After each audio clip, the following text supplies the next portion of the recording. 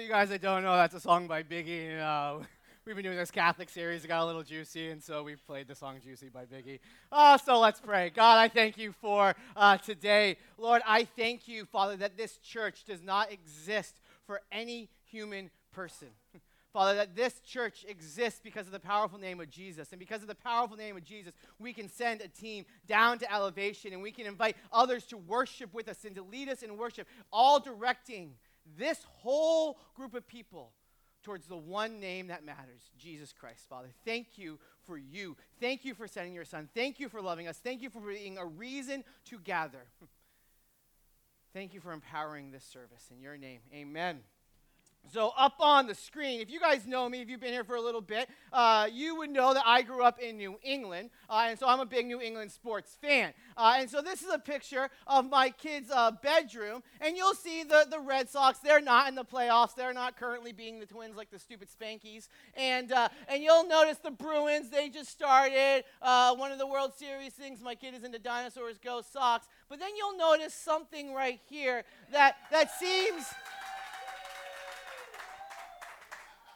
That seems out of place and offensive.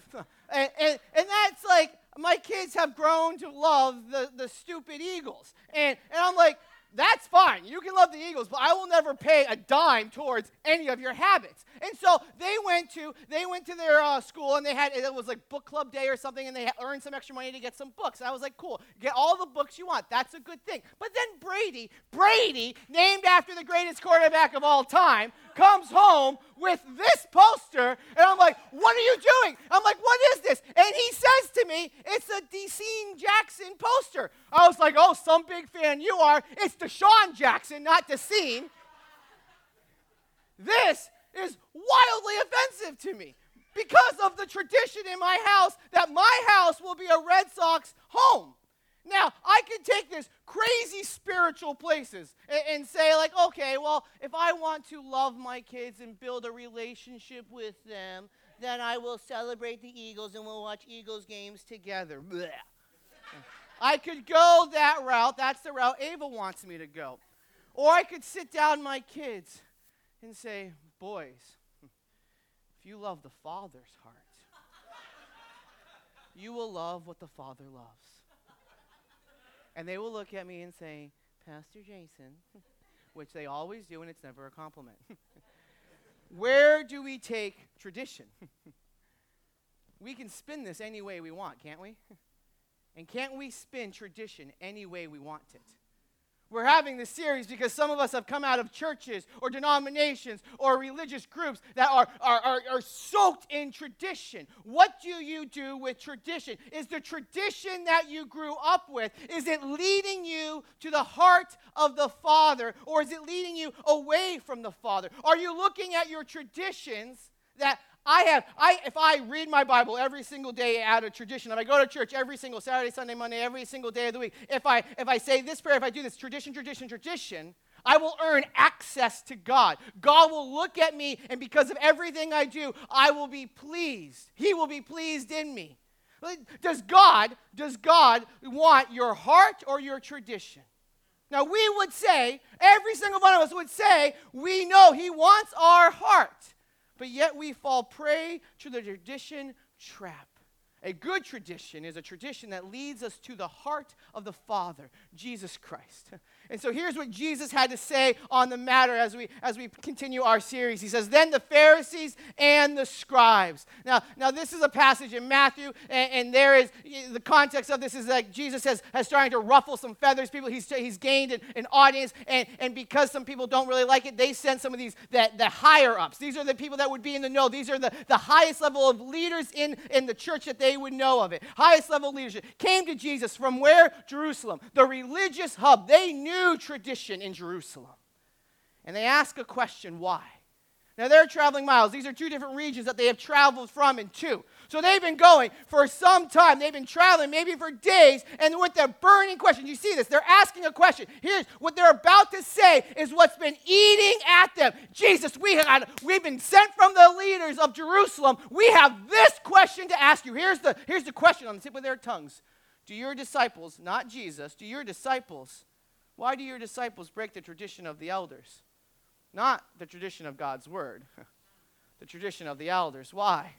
Because they saw that the tradition of the elders was of greater value than the word of God. Why do your disciples break the tradition of the elders? They do not wash their hands when they eat. That's the question. You've been traveling for miles, and you want to come to Jesus and be like, yo, your homeboys, they ain't washing before they eat. That's what's burning. That's what's eating at you, pun intended. Throughout history, religion always attaches significance to ritualistic acts.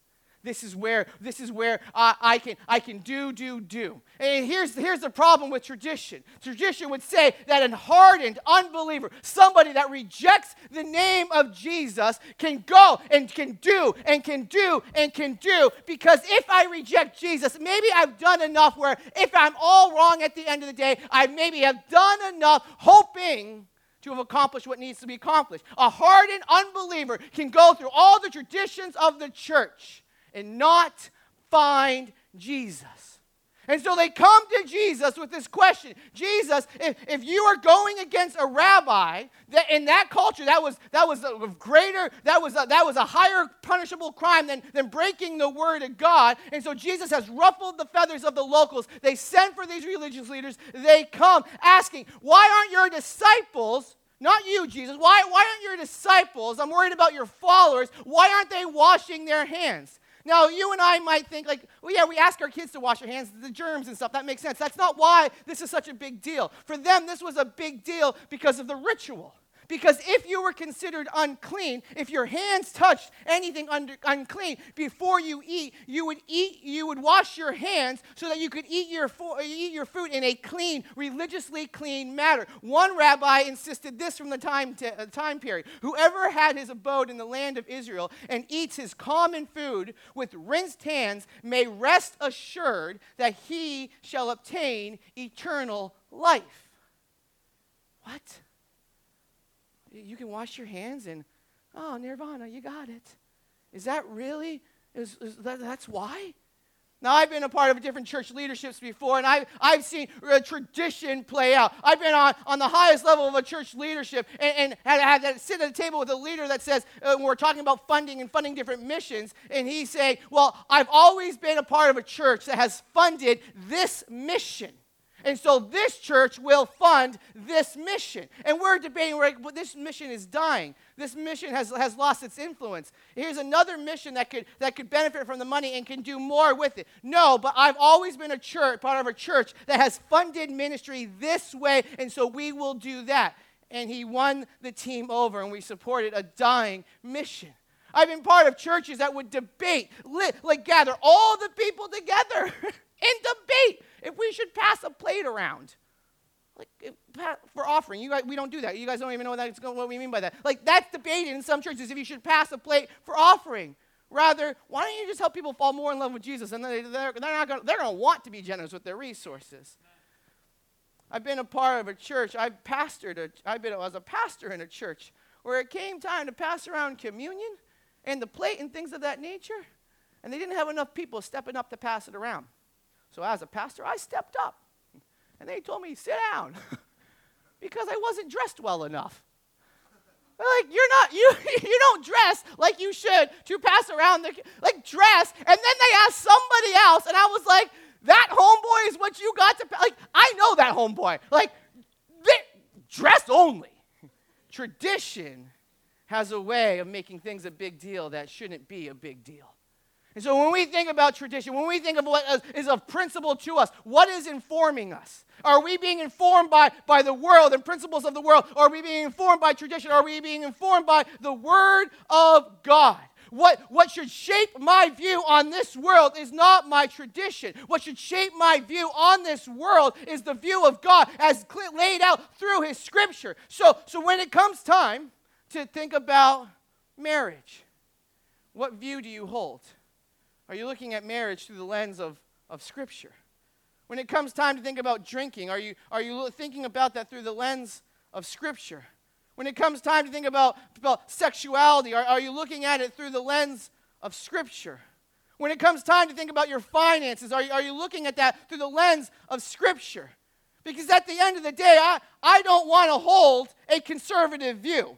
At the end of the day, I don't want to hold a liberal view. At the end of the day, I don't want to hold a traditional view as I think through life. At the end of the day, here's the only view in my life that truly matters, a biblical view. And so when you and I deal with these social issues, we're so tied up, we're so attached to the view in which we hold. It's about time the church says, this is the view that matters, and everything else can play out as it plays out. And so this is where Jesus goes. And he answered them his own question, and why? Jesus doesn't debate them. He says why. He asks them their own question. Why do you break the commandment of God? Where does Jesus put importance? Not tradition, the word of God. For the sake of your tradition. For God commanded, honor your father and your mother. Whoever reviles father or mother most surely die. But you say, if anyone tells his father or his mother, what you have gained from me is given to God. And he need not honor his father. So for the sake of your tradition, you have made void the word of God. Jesus never denies their accusation. Jesus never says, oh yeah, no, they're actually washing, you just haven't seen it. He draws their attention to the validity or how invalid their accusation is. The fact that you're bringing this up says it all. It reveals your heart. He dismisses their question as irrelevant because that's what tradition will do. Tradition will bring out, really what is of relevance. And so he mentions something here that is around the word Corban. When he uses the word gift here in the text, it's this word Corban. Here's the tradition that had grown in Israel in that day. They would say, okay, if this is all of my possessions, if I say Corban, that means I'm devoting it to God. This all belongs to God now. It doesn't belong to me. That's a good thing. But if I make a vow to God, I can't break that vow. So when mommy or daddy comes and says, I'm struggling, it's time for you, I've taken care of you, it's time for you to take care of me. I need you to help me. Sorry, I said it's all Corban. It belongs to God. I actually don't have anything now. I can't give it to you. Rabbis would actually forbid you giving to another what you have dedicated to God. But then here's the tradition that grew up out of Israel.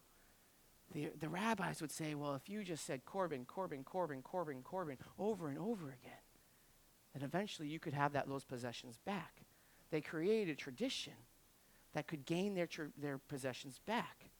And Jesus looks at them and says, surely the ones that are coming from Jerusalem, they know the Big Ten, the 10 Commandments. They know that they're breaking honor thy father and thy mother. They know that it's punishable by death. But yet they've grown a tradition that would say our tradition is of greater value than the word of God. Why? For my selfish gain.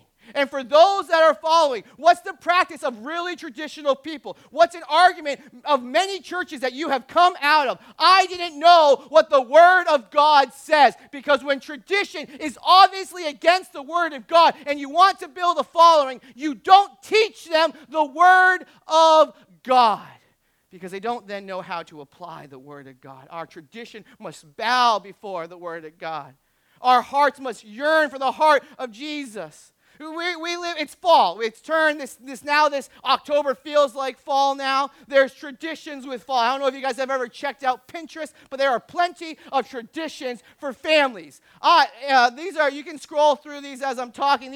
I went through a tradition yesterday, let's go apple picking. I'm like, cool. It's college football Saturday. So we go apple picking. And the tradition is that everybody, and I saw this lived out, everybody that picks an apple must wear flannel. So they all stop at Old Navy, they buy their flannel, and they all go and pick apples in their flannel. Even if it's 85 degrees, they're going to pick these apples in flannel. And so they go there because Ava wanted to go. We pick apples, we do all this. It's fun. I could see her just taking pictures and just lighting up because she maybe didn't get this when she was a kid, so now she's picking apples with her family. She's lighting up. She's taking the picture. It's all over social media. It brought joy to Ava's heart to see her family enjoying the day. It brought joy to Ava's heart to go with Brady in the afternoon and make applesauce. It brought joy to her. She paused and said to me, my fall heart is full. And I was like, you don't know that you just became a sermon illustration. Because here's the difference between our two hearts. I'm going into the situation. I'm not fueled by those same things. I'm going into the situation saying there's a whole bunch of traffic at this Battle View place that we went to. It's about a 45, 50-minute drive. With traffic, parking is a nightmare. You have people flying all over the place. And I tried telling my kids, you know what the battle was? Did you know there was a Battle of Monmouth? And they're like, oh, I don't care. And I was like, well, I'm going to tell you anyways. There it was. I wanted to educate them, but no, they didn't want to hear it. And then we get there, and they're like, there's a sign that says the bucket that you fill up this big. And when you go with 3 little kids, each one of them wants to fill a bucket. Each bucket, once all filled up, costs about $40. So your tradition, I have to make it rain finances, and it's cash only. And then the whole time I'm looking, and I'm like, Ava, Notre Dame is on at 3:30. We got to get back for Notre Dame. My Fighting Irish are playing. They're going to win today. The whole time, I'm looking at it with a much different heart that was going to ruin the day. Thankfully, I didn't say any of this to her. Now I'm only saying it in the sermon. But tradition has a way of making people stingy. Tradition has a way of hoarding and keeping me the focus. A generous person looks at the heart of the Father and wants to be generous. I've seen this in the church. I told you guys this when we did our financial series. One of the most powerful moments of my life of realization, if you will, is when somebody called me up and said, Jason, you need to start appeasing the older people in your church. And she's like, I've been there for 3 weeks, and you really need to appease the older people because they're going to be your biggest givers. And so I was on the phone. I have an iPhone. I looked it up. I was like, no, actually, our top giver is 29 years old. And she kept talking a big game. I got off the phone, and I looked it up. She never gave a dime. She's coming at me, telling me how my church should be generous. Well, she's hoarding every single penny she earns after talking a big game. Stingy people typically are sometimes the more traditional people. Generous people need to fall more in love with the heart of God. What's the attitude with these Pharisees? Hoard. What's the attitude with these Pharisees? Keep people in the dark. What's the attitude with these Pharisees? They don't value what God values. And when I think about my finances, what I want to do with my finances is I don't want finances to dictate what I value. I want my value system to dictate my finances. And so the question for us as we think of this word Corban is, does your family know you to be generous? Do your friends in your family know you to be generous?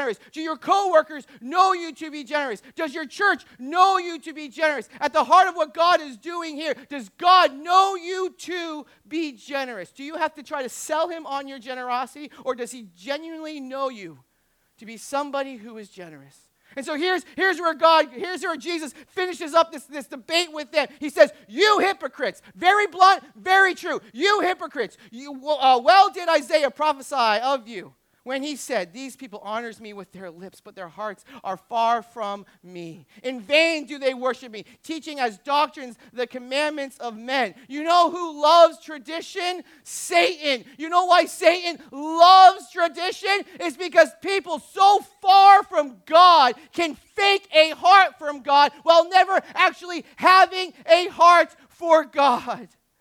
Hypocritical traditionalism goes through the mechanics. It goes through ritual while never seeking a pure and sincere heart before God. And so he brings out what Isaiah said. They're saying, they're singing, they're praising, they're saying how much they love me. But I'm looking at what they're doing, and there's nothing there that would prove it. Hypocrites. Everything about tradition is accomplished to make man the center of it. It's self-serving. Tradition doesn't require faith. It just requires that you do, and do. Where's the faith in that? And so he calls their worship vain. Looking at these religious leaders and saying, you're at the center of all the tradition. Why are you at the center and not the heart of God? And so Jesus condemns them, not because of their tradition where they didn't seek grace. If you want to gravitate towards the heart of the Father, you would know, he said, when you're saying do, he said it is finished. He said it is all done at the cross. You're seeking tradition to gain the Father's heart, and instead of saying you have the Father's heart and everything flows from that place. That is good tradition. I have disciplines, and that I would say those are good. Disciplines are good when they bring you to the heart of the Father, but a tradition that is opposed to the heart of the Father, what good is that? Have traditions, have disciplines, own those, live those when they bring you to the heart of the Father. Jordan lives with me. Jordan, our youth guy, lives with me. And you know what? When he went shopping that first time when he was with me, he went grocery shopping, he came back with everything a college student would come back with. Everything that was like nothing healthy came back with him when he went to Walmart. And so now, after living with me, his diet has changed a little bit. He eats a little bit more like I would eat. He had no schedule. He didn't even know that the Google Calendar existed. Now he has a fixed schedule where he knows what he's doing each day of the week. Like I have a fixed schedule. He budgets like he has a budget. He didn't have a budget before. Now he has a budget. Now he knows where his money can go and where it shouldn't go. He even gives to the church now. He looks a lot like me. But you know what? In my discipline, I can become a pharisaical jerk because I'm so proud when people live like me. But people can live like me and miss the heart of God. Jordan has all of those things, but Jordan could die and never have gained the heart of the Father. What's the win? The win is somebody who gains the heart of the Father and sees changed life flowing out of that. That is poetic. That's what we talked about last week. That is what I hope for Jordan. That's what I hope for our church. These religious leaders, there was a big divide over how they handled the Word of God. Is this of primary importance or isn't it? That's what Jesus says is the central problem that we're talking about today. What do we make of this? And do we see God's heart flowing out of what we make of this? And so what is the heart of your love? What do you value most in your life? What is the loudest word in your life? Our big thought for the morning is that a tradition that devalues the heart is devalued by God. If our tradition is to devalue the heart of God, God devalues the tradition. Our traditions, our disciplines should lead us to the heart of the Father. People wanted to keep their traditions. They wanted to focus on self. And what Jesus does through this whole conversation, and he reveals their heart and what is of most importance. What he says should be of most importance to us is our worship of him. Don't worship in vain. If you're going to worship me with your mouth, worship me in your actions. If you're going to worship me with your actions, then you must understand the why. That's what we have. We've been doing this for the last few weeks, the last year. Love one, love all. To go into the community and hand out these cards. God loves you and so do me. What's on the back of it? www.thewhy.one. Why is this important? For that exact reason. We're doing this to show love and kindness to people so that they will in turn ask the question. And if they don't have time to ask us the question, they'll see it on a card, they'll go to this website, and they'll see the gospel. We want them to understand the why. But as I challenged you last week to give out these cards, if we forget the why, they'll never want to understand the why. Because they'll see a group of people that have to go out and love, have to buy some gum, have to tip big, have to do certain things. We first have to understand the why, to understand why we are doing it. They'll see us baking it. And so that's my challenge to you and I today, is that we would question our why. What are the traditions and the disciplines of your life? I challenge you this week to question them. Have you lost your joy to serve? Why do you serve? Have you lost your joy to come to church? Why do you come to church? Have you lost your joy to give? Why do you give? Are you mad that there are certain traditions that you grew up with that aren't being done here? Well, why does that tradition hold such a heavy, hold you so tight? What is behind that tradition? The why behind what we do, we should cling to. What we should gravitate towards is, what is the cry of my heart? Is that known in what I say and what I do? Let me tell you about two people that I promised them I wouldn't use their name. They gave me permission to share their story, but not their name. So I'm going to name them Tomika and Brady. So this is Tomika and Brady. A few of you saw what I did there. All right. They've been having a really, really hard week. And here's what they would say about their hard week. Man, you guys can come up here. Here's what they say about their hard week. We've had car issues.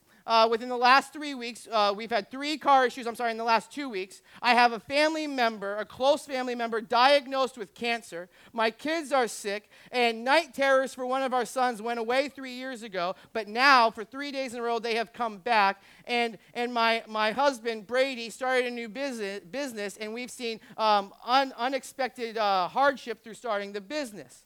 And so I asked them then, how have you seen God move? And here's what Tomika and Brady said. They said, our church family recognized our needs and insisted that we accept help that we did not want to accept. Also, friends within our church reached out via text and let us know that they were praying for us, and that was really encouraging us at just the right times. They comforted us, and they even reached out to our kids and brought positivity to our kids and spoke truth into our kids' lives as well.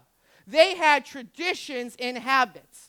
Traditions and habits that they would be part of a life group. Where now when life hit the fan, they were part of a life group that guided them towards the heart of the Father. They had certain traditions and habits in their life so that when life hit the fan, they had kids over in a Well Kids ministry being invested into by adults. And when life hit the fan, now they're saying, man, life is hard. And now they have adults saying, let me show you the heart of the Father. Let me guide you towards the heart of the Father. That is what a good tradition, a good discipline will do. It will guide us towards the heart of the Father, so that at the end of the day, when life hits the fan, whether it's our tradition or life hitting the fan, we can look at God and say, God, your voice is of worth. God, you are of value. God, you are above all things. And so we're going to close with the song, It Is Well, declaring both in hardship and both in when we are facing hardship, that we are going to declare, God, your voice above any other voice. Let's sing. Thank you for checking out a sermon recorded right here at Wellspring Church in Toms River. If it's your first time connecting with us, we'd love to stay connected with you. So don't forget to like and subscribe to this video.